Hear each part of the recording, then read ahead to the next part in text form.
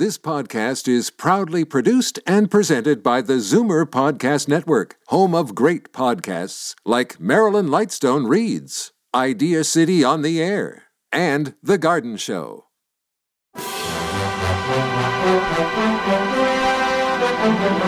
It's Zoomer Radio's Theater of the Mind with Frank Proctor. Open your mind as we fill your head with amazing thrills, chills, and laughs. Theater of the Mind. The best love programs from radio's golden age. Only on Zoomer Radio. Now, here is your master storyteller, Frank Proctor. Well, thank you, and welcome to the show. It's sci-fi time on the show tonight. X-1 is an American half-hour science fiction radio drama series that was broadcast from April 24th of 1955 to January 9th of 1958 in various time slots on NBC. It was known for high production values in adapting stories from the leading American authors of that era. X-1 has been described as one of the finest offerings of American radio drama and one of the best science fiction series in any medium. Initially, a revival of NBC's Dimension X, the first 15 episodes of X-1 were new versions of Dimension X episodes, but the remainder were adaptations by NBC staff writers, including Ernest Kinoy and George Lefferts, and of newly published science fiction stories by leading writers of the day, including Isaac Asimov, Ray Bradbury, Philip K. Dick, Robert Heinlein, just to name a few.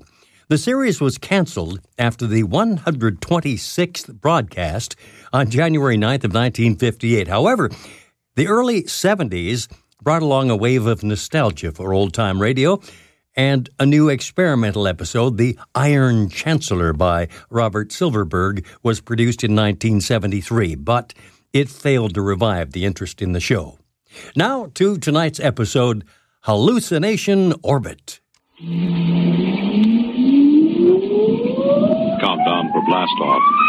X-5, 4, 3, 2, X-1, fire.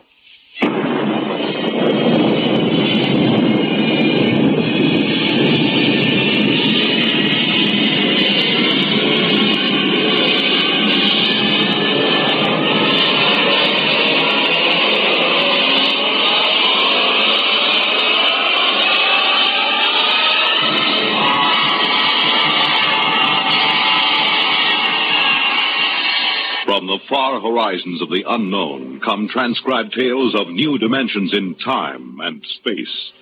These are stories of the future, adventures in which you'll live in a million, could be years, on 1,000 maybe worlds. The National Broadcasting Company presents X minus 1.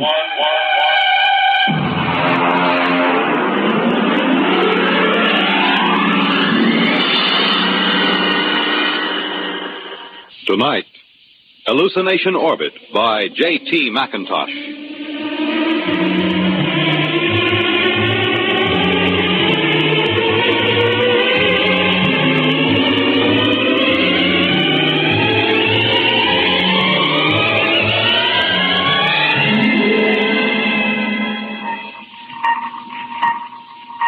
Mr. Chaka. Sir? Stand by to release pickup rocket. Yes, sir. We'll break orbit in 8 hours, have damage control pull the rods on the number 3 pile. Check leakage. Yes, sir. Try and have the locks cleared of all unessential personnel when that pickup rocket comes back. There's no point in making trouble. I understand, sir. Pickup rocket away, sir. Very well. Take over, Mr. Chaka. I will be in my quarters if I'm wanted.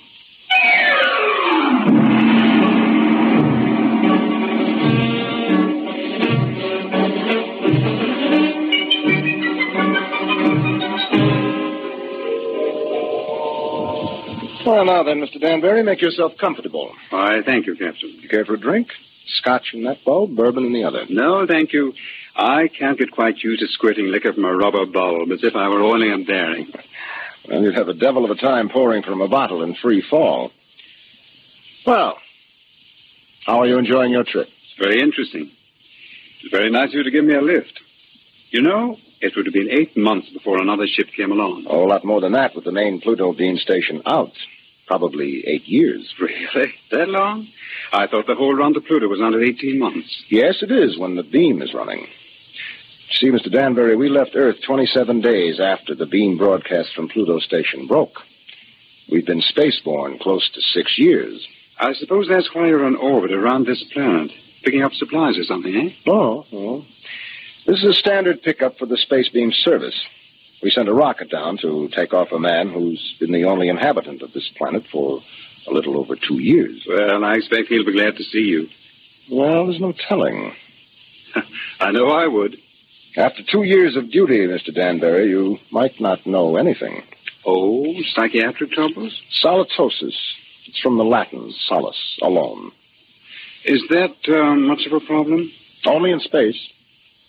Here, look.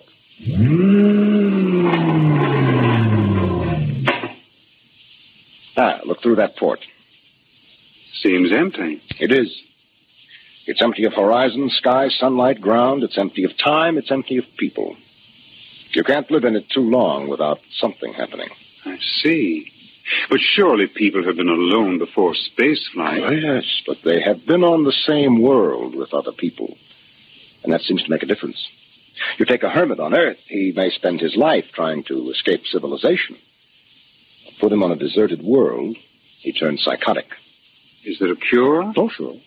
Put him back with people. At least about 40 people.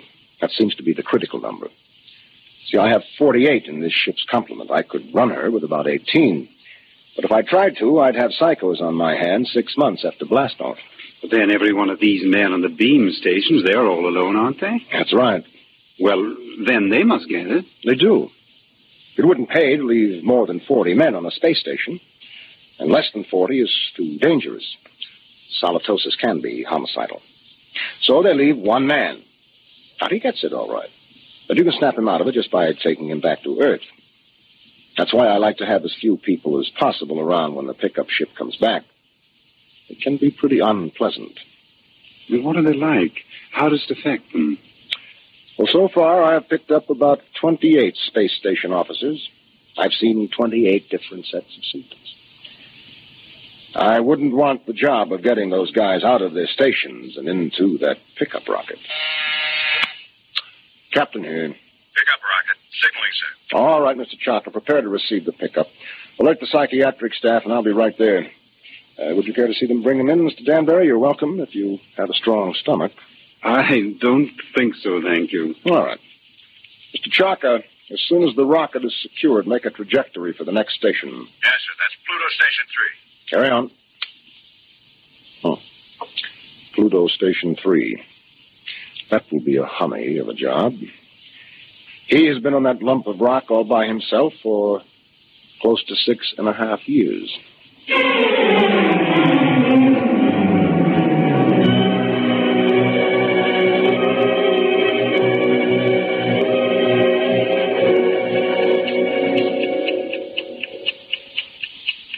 Pluto Station 3, Daily Report, Colin Ord, Space Officer.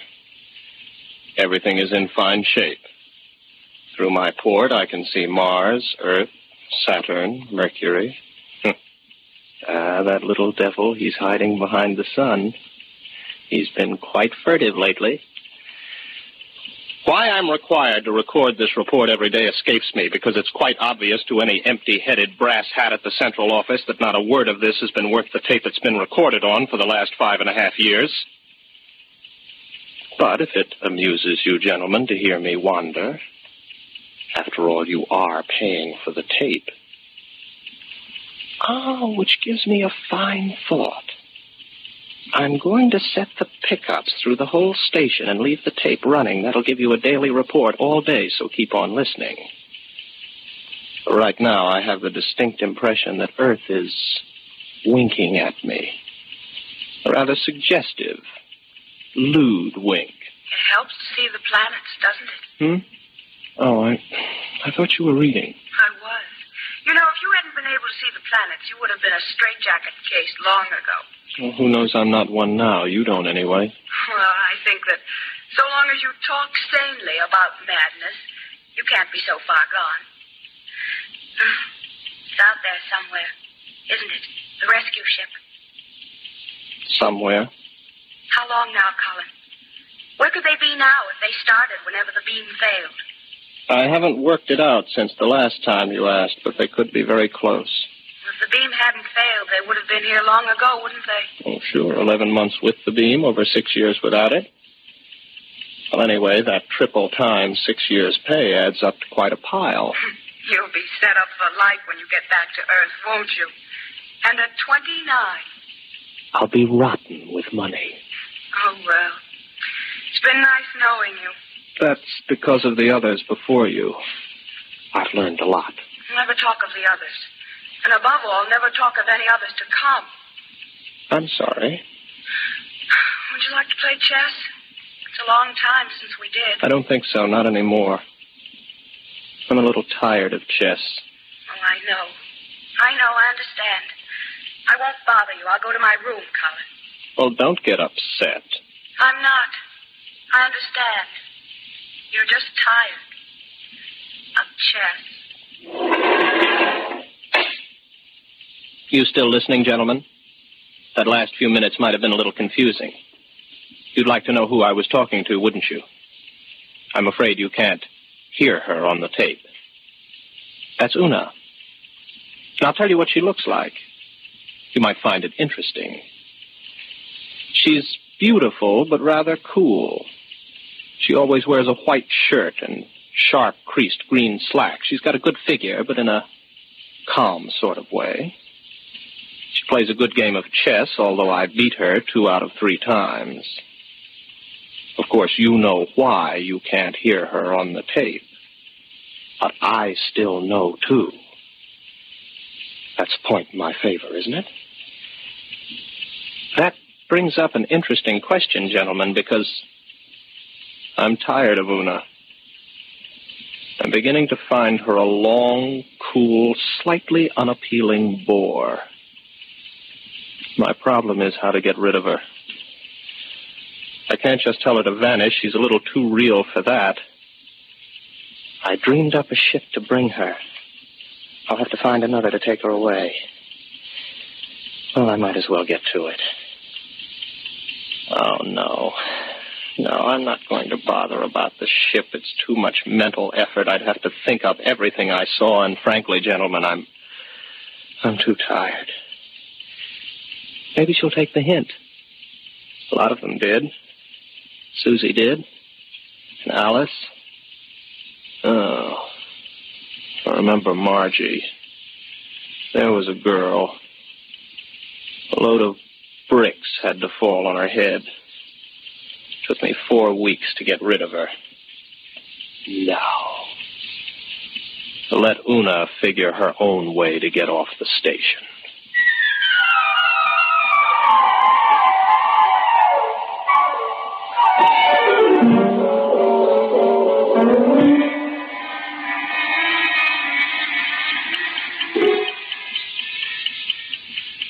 Well, she's gone. I thought she might. The ship's gone, too. Well, all in all, I don't think Una was really very satisfactory. One of these days I'll start believing in them and I'll be really gone. Well, if I activate the main screens now, I'll see a ship coming in to land pretty soon. Every once in a while I have a thought that when the ship really comes, I'll think it's make-believe. Yes, there it is. A small ship curving in for a landing. I suppose I could check on the detectors. I know they register anybody within 100,000 miles, but I don't bother checking them anymore because someday the moment will come when I check the detectors. And I'll see just what I want to see. Well, the ship's coming in for a landing now. I'll go out to meet it. I'm rather interested to find out what the explanation will be for the girl. Naturally, it will be a girl.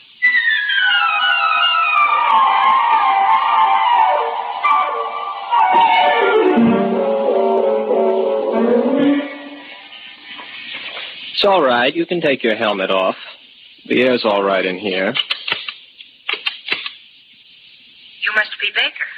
Oh, good heavens, no. Baker was before me here. You can't be one of his dreams 7 years late. I'm Ord, Colin Ord. Before we go any further, just how does solitosis affect you? Well, that's new. None of them ever asked that before. It makes me see things that aren't there. And you know there's nothing there? Sometimes. Do you know I'm here? I'm making a point of not wondering about it. Well, one thing you can be sure of. This. Do you see this? This is a gun. I just want you to know I'm not heaven's little gift to lonely space station officers. Is that clear? Oh, yes. Yes. What's your name? Elsa Cotterline. You want to know why I'm here, of course. Not particularly. What? Well, that's always the weakest part of the story. I don't like to press it. Why don't you, take off your space suit? I'll tell you why, just the same. I killed a man. Why and how doesn't matter. I had access to an experimental ship. I thought if I disappeared for about 2 years... Oh, please don't labor over it. I'm not asking questions. Why not? Well, when we get around to it, I would be interested in the story you can concoct for being dressed like the cover of a magazine story in rather minimal clothing. It's been years since I thought up anything like that. You must be a throwback. What are you talking about? You know, you're going to have a tough time with that gun when you get tired of holding it. It's a heavy gun. How long do you think it'll be before I take it from you? After all, you have to sleep.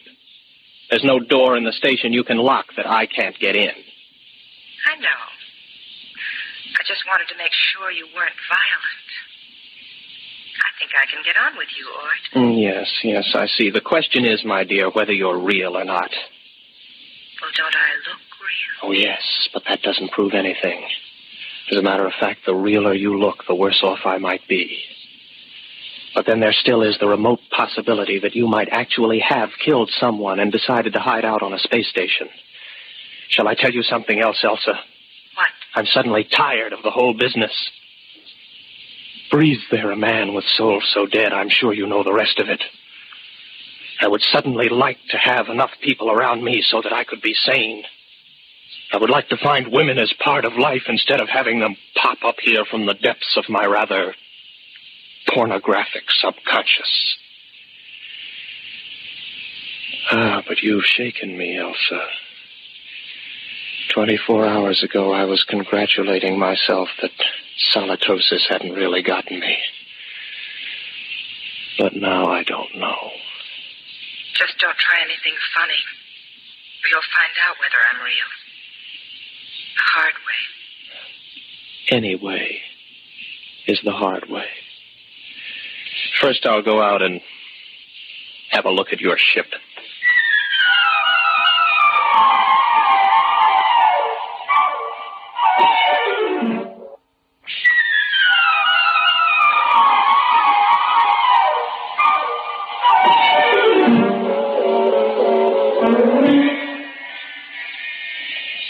£14 per square inch air. Heat. Now, I take a gasoline lighter. There, the flame lights. But on the other hand, if there was no lighter and I see it, I could also see it burn when there isn't any air. As a matter of fact, how do I know that I can read a meter for air pressure? And now that I look again quickly, I find I haven't got a lighter in my hand, and as a matter of fact, the pressure meter reads 0. There's no air on this ship. As a matter of fact, there isn't any ship. Elsa is no more real than Una. All right, Colin, old boy, sit here and concentrate for about 15 minutes, and you'll be able to walk through the walls of the ship.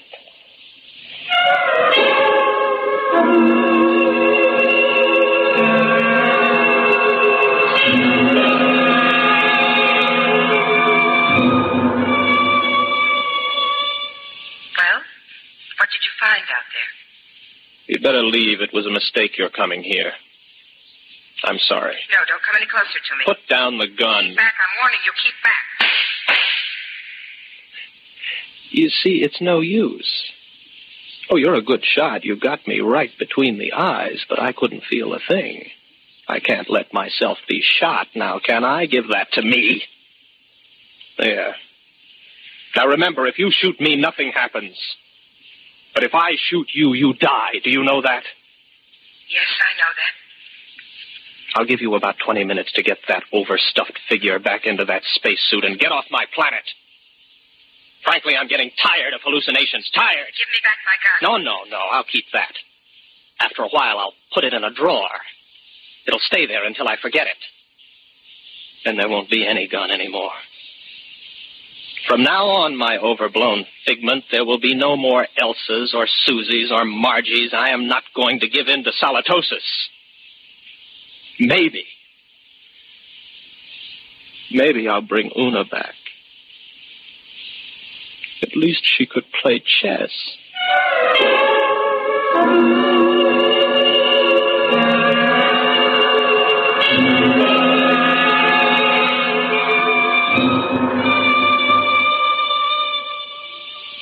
Pluto Station 3, Daily Report, Colin Ord, Space Officer. Gentlemen, I have successfully fought off solitosis for 2 days, and I have been alone. However, I'm afraid I'll lose as I watch my main scope now.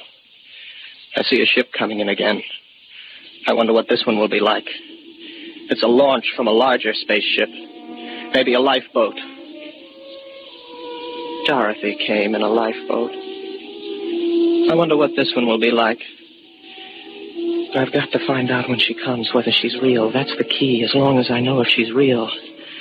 When I don't care anymore, that's when it's really got me. The ship's down now. There she comes out of the airlock. I've got to find out whether she's real.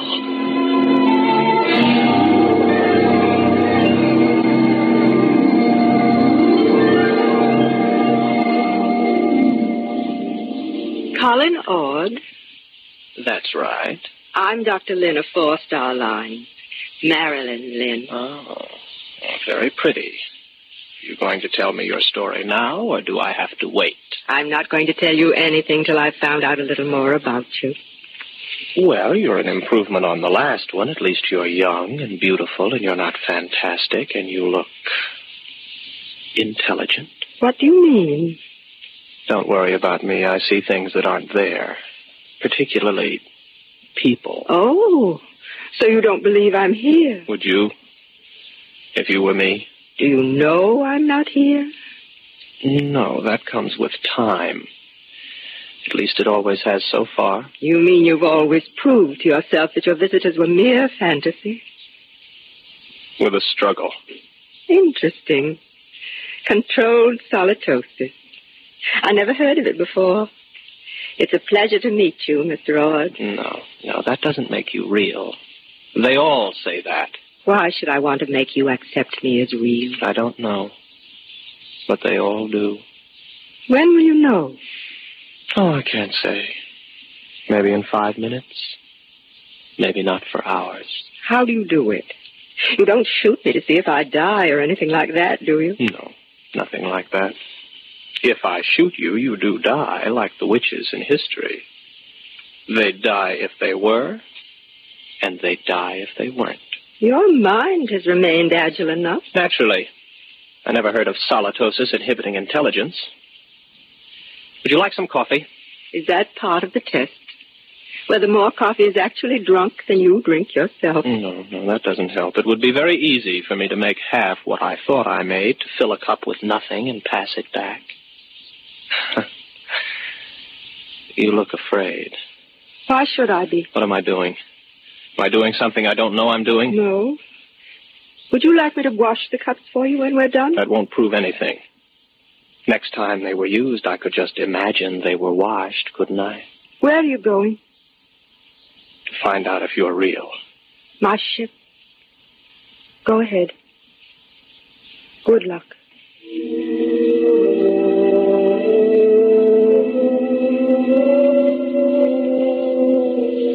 What's she afraid about?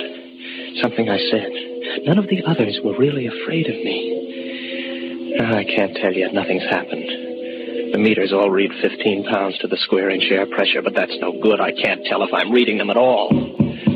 Oh. Well, the wall's solid enough. My hand hurts.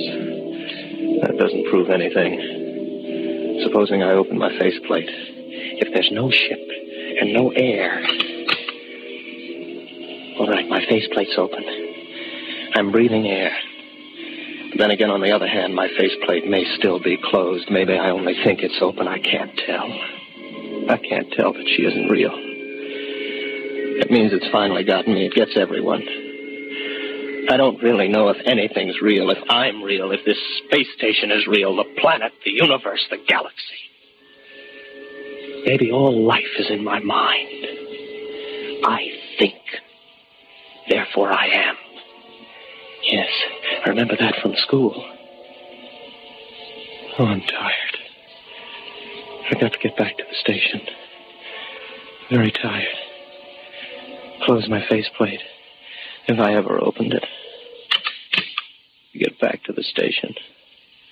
Got a headache. Terrible headache. I'm very tired.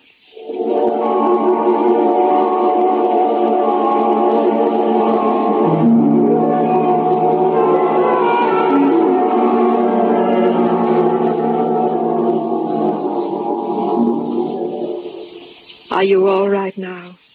Here, drink this. What happened? You came in the station lock and passed out. How long have I been out? About 24 hours. You're a very sick man, Mr. Ord. Reality. Very important thing, isn't it?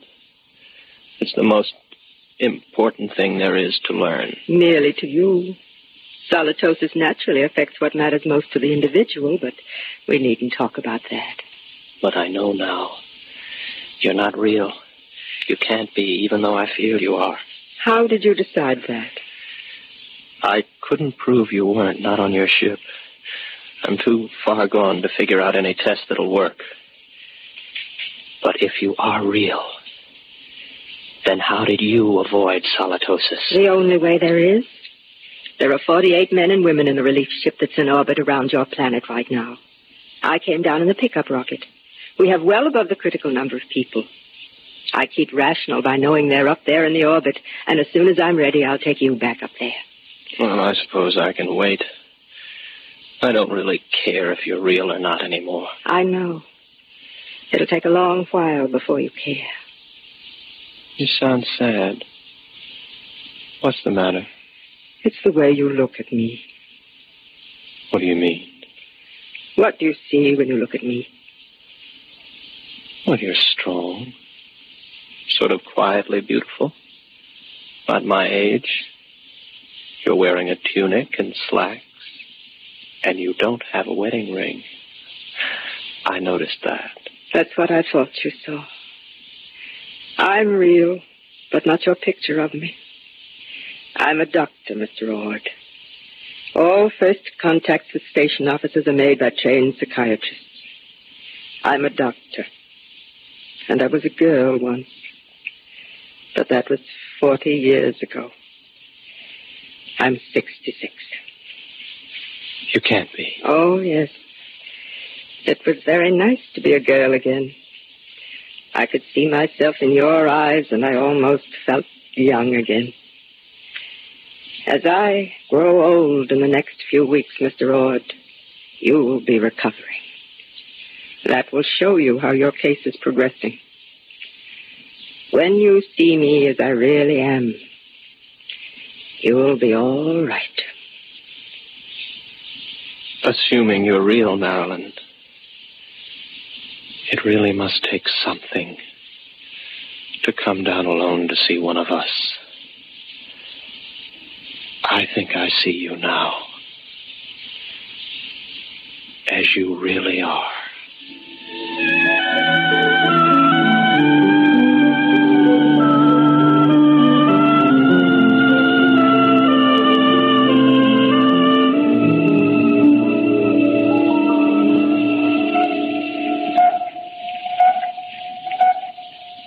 Captain?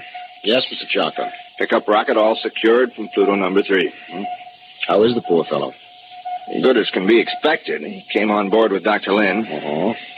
I'm telling you, these guys throw me. There he was, holding her hand, looking in her eyes like he was in love with her. And you know what a dried-up old bat she is? Yes, I know. All right, Mr. Chaka. Prepare to blast off.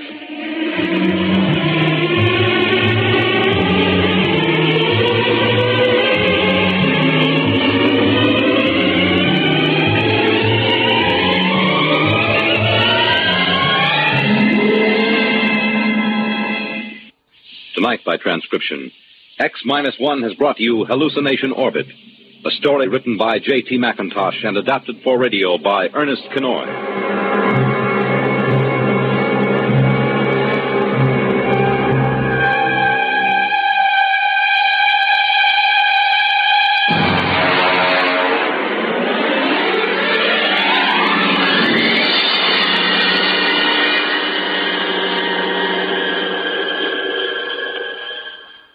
Stay tuned for the adventures of Ozzie and Harriet next on Theater of the Mind. Time now for the adventures of Ozzie and Harriet. In 1941, the Nelsons joined the cast of The Red Skelton Show, also providing much of the show's music. The couple stayed with the series for 3 years. They then built their radio experience by guest appearances on other shows like The Fred Allen Show. And when Red Skelton was drafted in March of 1944, Ozzie Nelson was prompted to create his own family situation comedy. And we hear the episode tonight entitled Worrying.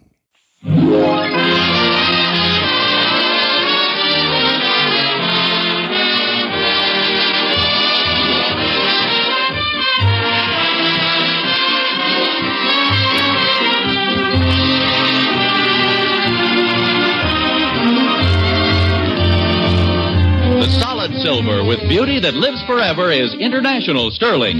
From Hollywood, International Silver Company, creators of International Sterling, presents The Adventures of Ozzie and Harriet, starring America's favorite young couple, Ozzie Nelson and Harriet Hilliard.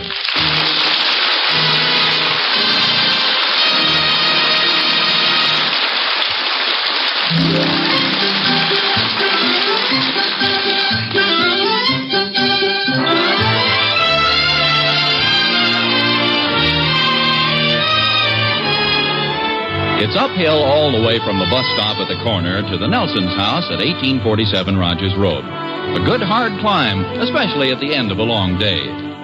But say, look at Ozzie Nelson coming up the grade. Knees pounding up and down like pistons, elbows working, chin up, nose out, cutting the wind. Oh, he's in great form tonight. Hey, look at that man go, full speed.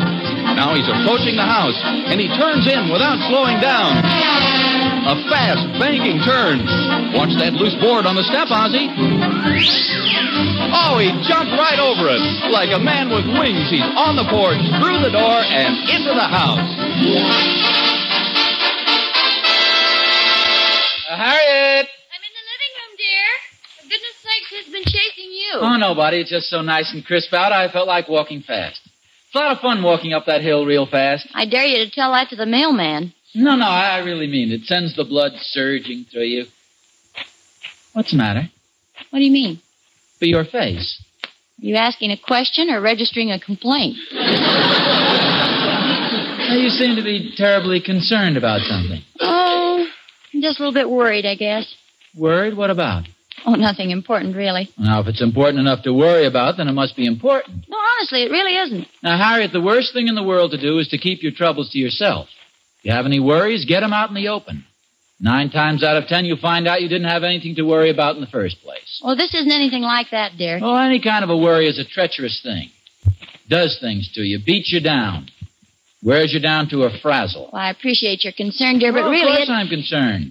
Think I want people to go around saying, look at that poor guy. He's married to a frazzle. Come on now, what's bothering you? Well, okay. I went down to the Emporium today, and I saw some drapes I thought would look nice in our living room. Is that all? Oh, for goodness sakes, Harriet, we're not living in the Middle Ages, you know. What do you mean, dear? You were afraid that I, the lord of the manor, would chop off your head just because you looked at some new drapes? Well, not exactly. It's just... Well, what did you think I'd do, have a fit of temper, throw a tantrum, and rant and rave? What a silly thing to worry about. You have my full permission to go downtown tomorrow and buy the new drapes. Thank you, dear. Now, is that all you're worried about? No, I'm worried about how they'll look when they're delivered. I already bought them this afternoon. I was just afraid the color might not be quite right. Well, worrying about it won't do any good. Why don't you wait and see? You liked them when you saw them down at the Emporium, didn't you? Well, yes, but suppose they don't look as good in our living room as they did in the Emporium window. Then maybe the Emporium will let us move into their window. They're pretty expensive. Be awful if they turned out badly. Look, you're not going to help any by worrying about it. They'll probably be the best drapes we ever had. Is that you, boys? Yeah, Mom. It's us. Yeah, it's us. What are you guys so down in the mouth about?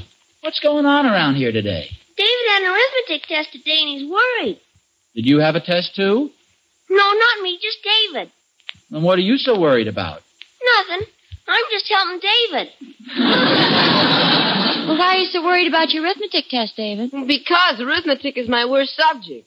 Do you think you failed? Well, I don't know. They won't tell us till tomorrow. Well, then what's the sense of worrying about it? Because arithmetic is my worst subject. All right, then, since you know that arithmetic is your worst subject, did you study everything you were supposed to know on the test? Oh, sure. And did you concentrate while you were taking it? Of course, Pop. Did you go back and check all your problems? Every one. All right. You did all those things, and why isn't it logical to assume you have nothing to worry about? Because arithmetic is my worst subject. Don't you see, David, if you did everything you possibly could to pass the test, there's no point in worrying about it. You did the best you could. That's all you can do. Well, I never looked at it that way, Pop. I guess you're right. Of course I'm right. I probably passed the test okay. Maybe I even got 100. That's possible. Thanks, Pop. I won't worry about it anymore. That's the spirit, son. But just in case I didn't pass, Ricky, you better keep on worrying.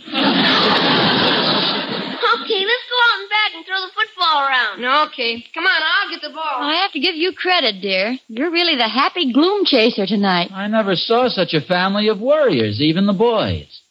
You must get it from your side of the family. Didn't your father used to worry a lot? Yes, he did, dear. Every time I went out with you.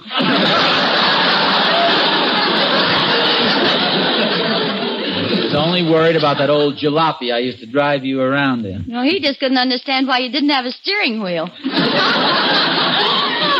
and David are just like your father. David worries about his arithmetic test, and yet he knows he did everything possible to pass it. You worry about your new drapes being the wrong color, and you haven't even put them up yet. Well, that's easy enough to say, dear, but you can't turn worries off and on like a faucet, you know. Now, look at it this way. I took the car to the garage today.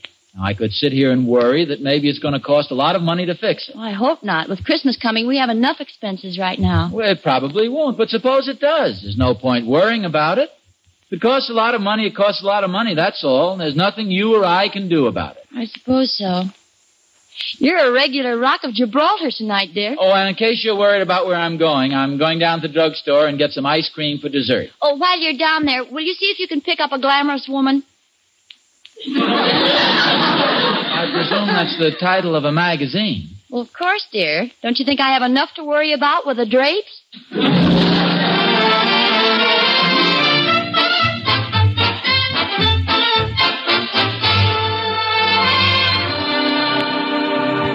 Did you want some ice cream, Mr. Nelson?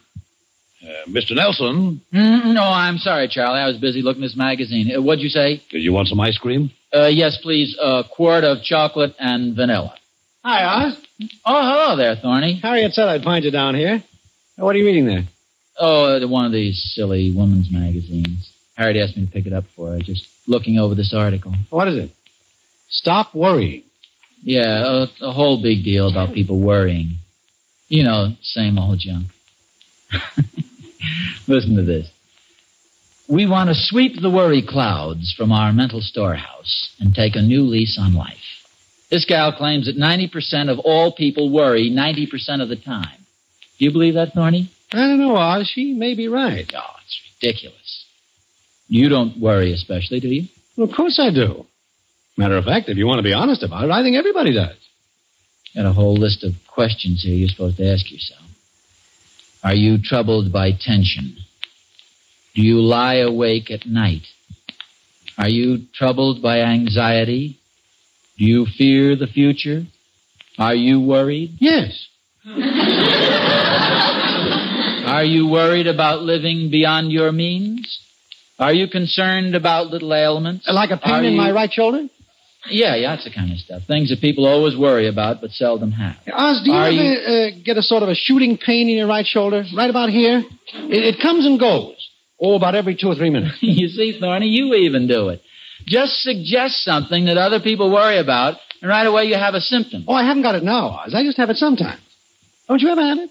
Oh, well, sometimes when I've been bowling a lot or I happen to sleep on a peculiar position, everybody has things like that, but I'm not going to worry about it, that's for sure. Here you are, Mr. Nelson, a quart of chocolate and vanilla. Oh, thank you, Charlie. Now, you take Charlie here. I'll bet he never worries about anything. Do you, Charlie? Well, I try not to. Of course, I'm sort of a cheerful person by nature, but worry can be a terrible thing, gentlemen. Yes, sirree. I think it's the cause of more evil dispositions than anything else in the world. Oh, it sure can bring a person down. Have you ever met my wife, Mr. Nelson? Oh, I don't think I have. Is she a worrier? She used to be, yes. I'd come home of an evening, and there she'd sit worrying and worrying. She just made everybody around her miserable. And you decided to do something about it? Well, sir, I figured the best way to make a person stop worrying is to get his mind off it. So every time I'd come home and find her with a long face, I'd give her the old worry treatment. Oh, what would you do, Charlie? Well, sir, I'd go out to the kitchen, get me a couple of ice cubes, sneak up behind her, and drop them right down her back. And that worked? Absolutely. She's like a new woman. I met her last night for the first time since our divorce, and she's the happiest woman I've ever seen.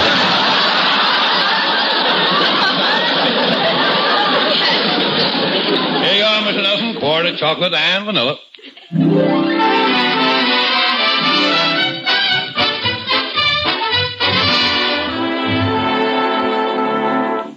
Did you get my magazine for me, dear?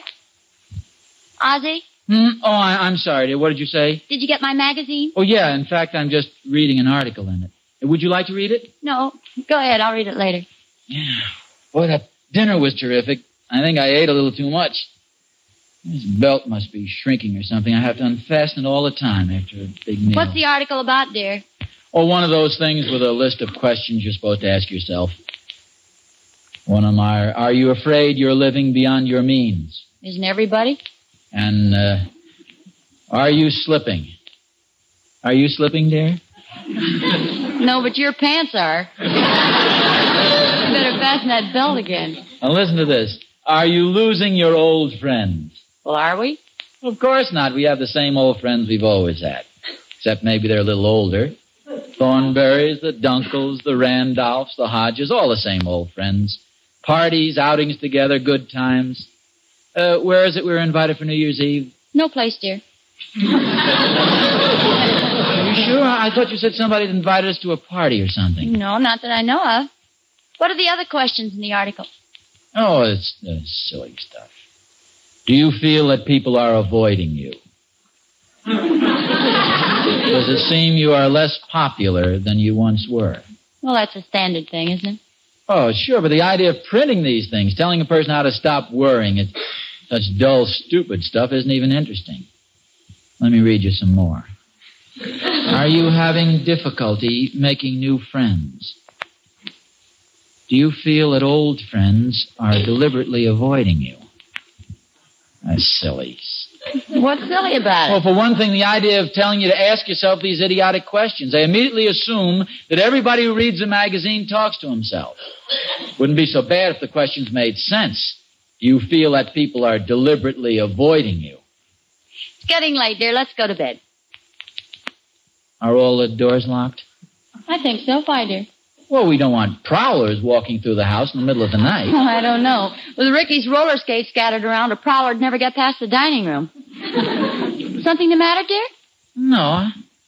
Just got sort of a slight pain in my right shoulder.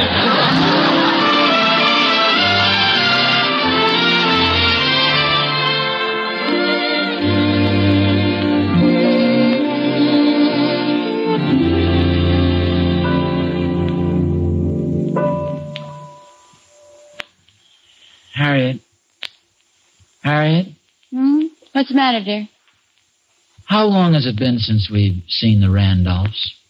Oh, it's been quite a while. Why? Well, didn't we invite them over a couple of weeks ago? Yes, we did, but they had another engagement. They couldn't come. Doesn't that seem like a weak excuse?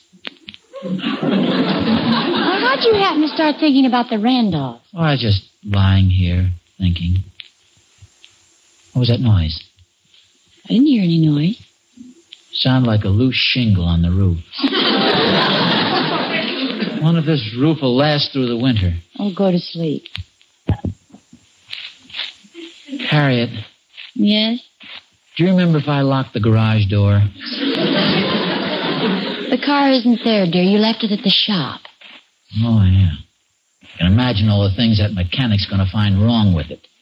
Probably tell me we need a new motor. Wonder what a new motor costs.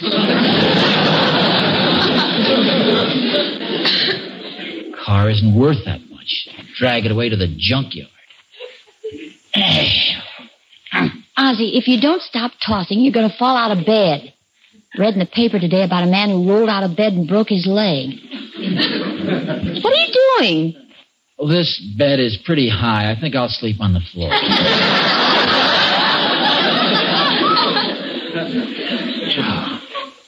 I hope I can get an appointment with Dr. Brown tomorrow. Well, for goodness sakes, what for? This right shoulder of mine is just killing me.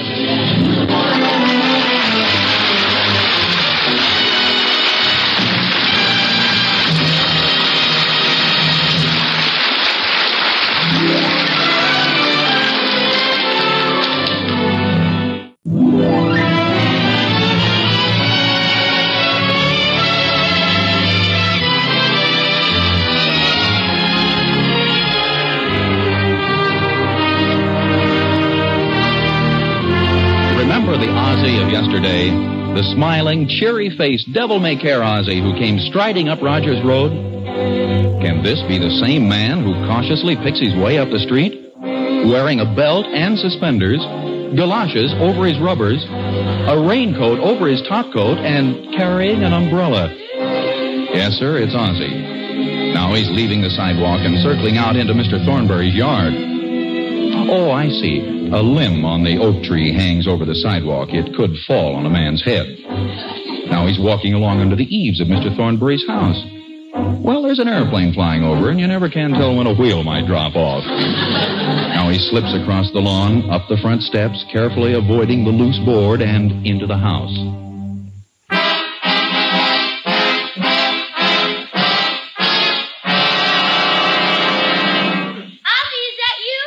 Yes, dear. Come in the living room. I want you to see the drapes.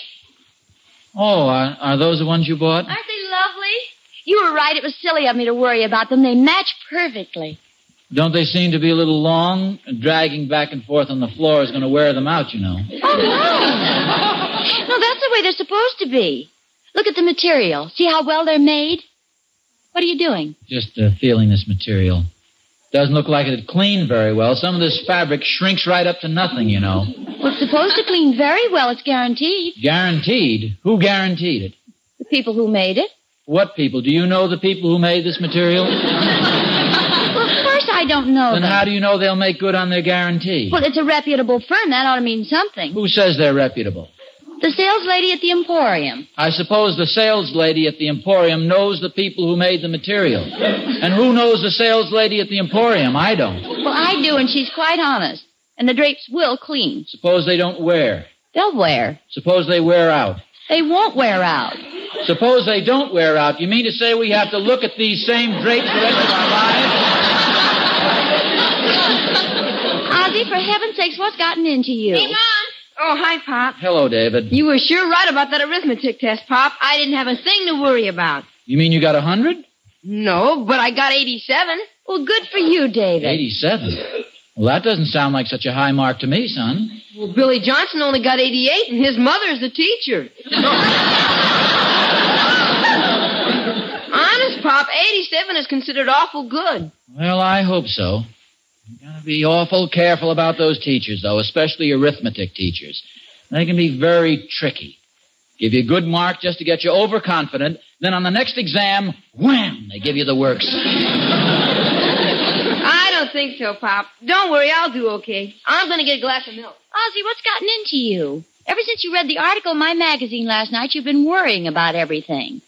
Did you pick up the car tonight at the garage? Oh, yeah. It wasn't as bad as they thought it'd be. Just something wrong with the carburetor. Cost $3.13. Well, that ought to make you feel a little better.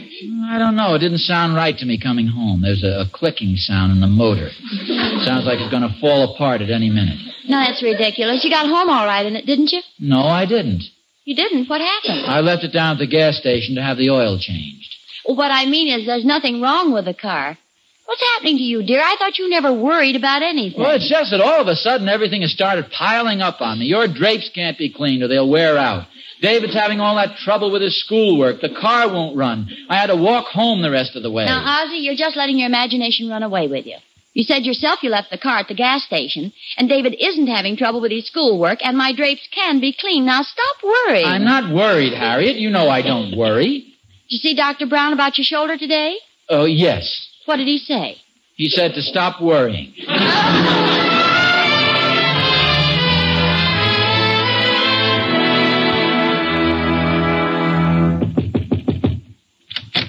hello, everybody. Oh, hi, Emmy Lou. Come on in. Oh, my, what a pretty dress. Do you like it? It's very attractive, Emmy Lou, but try not to build your hopes too high. What do you mean, Mr. Nelson? Oh, it's obvious you got the dress to wear to a Christmas party, but I mean, don't feel too let down if something goes wrong. Well, Ozzie, what are you talking about? Well, you know how things can happen. She might get all dressed, ready to go to the party, looking forward to a wonderful evening. Of course, Mr. Nelson. Well, that's just it. The last minute, your boyfriend may call up. He can't make it. His hot rod is frozen up. Maybe his father won't lend him his tuxedo.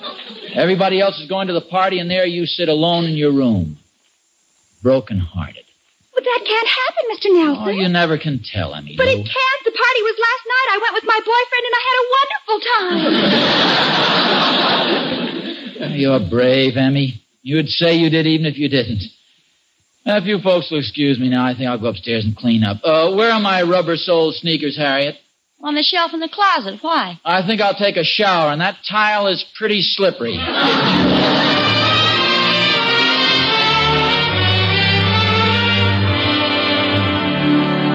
Hey, Mom. Yes, David? Pop doesn't seem very happy today. What's wrong? He seems terribly worried about everything, doesn't he? He sure does. What's that magazine? Oh, this is the one that Daddy was reading last night. And there's an article in here that gives me a wonderful idea. What are you going to do? You wait and see.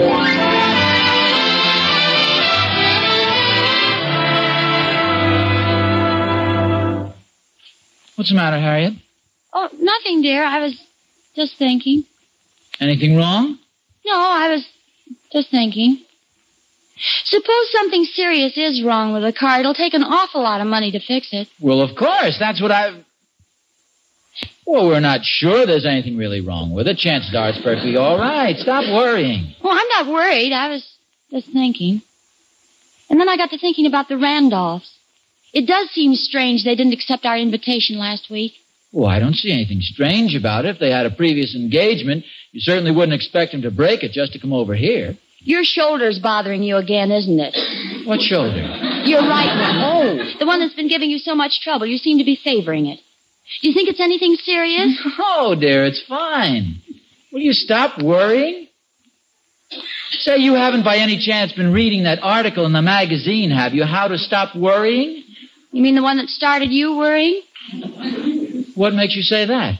Well, simply the fact that ever since you've read it, you've done nothing but worry and lie awake at night.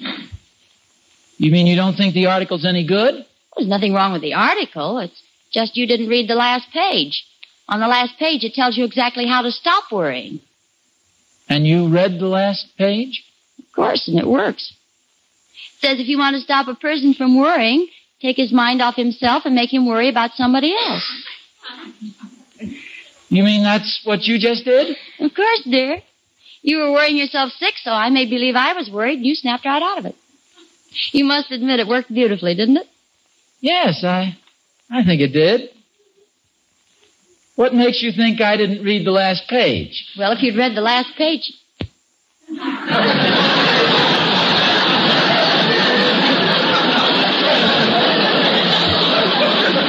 you mean you were making believe you were worried to stop me from worrying?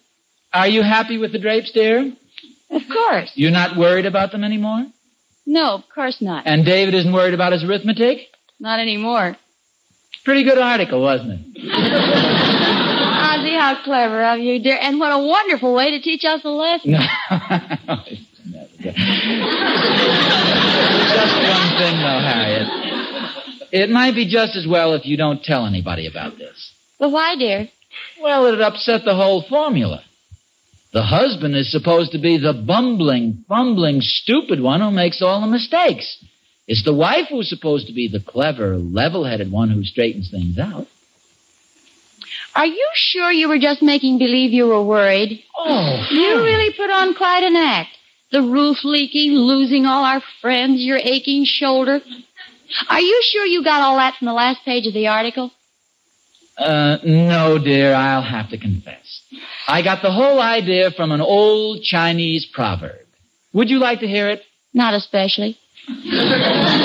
Old Chinese proverbs say, when wife start to worry about living room drape, she give husband a big pain in the shoulder.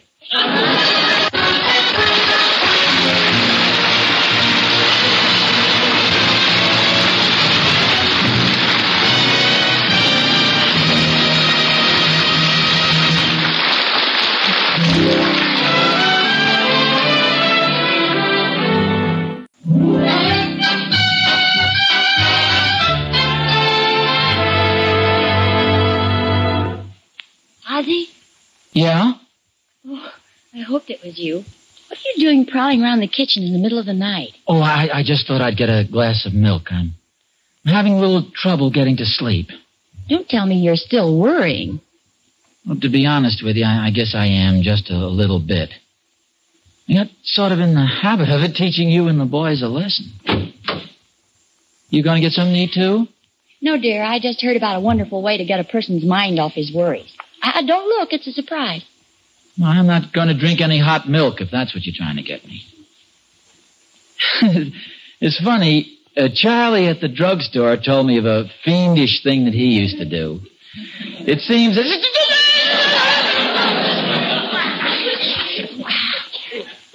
Now, that's not funny. Besides, he used ice cubes. I know, dear, but ice cream is much messier.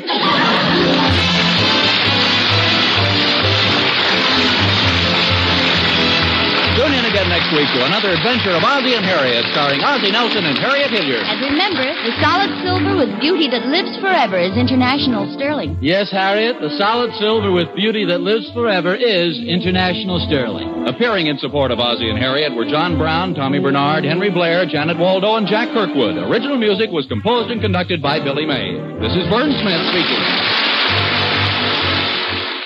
Thank you for listening. Tomorrow night, it's The Whistler, followed by Our Miss Brooks. Thanks to Joel Schoenwell and Paul Stringer for technical support.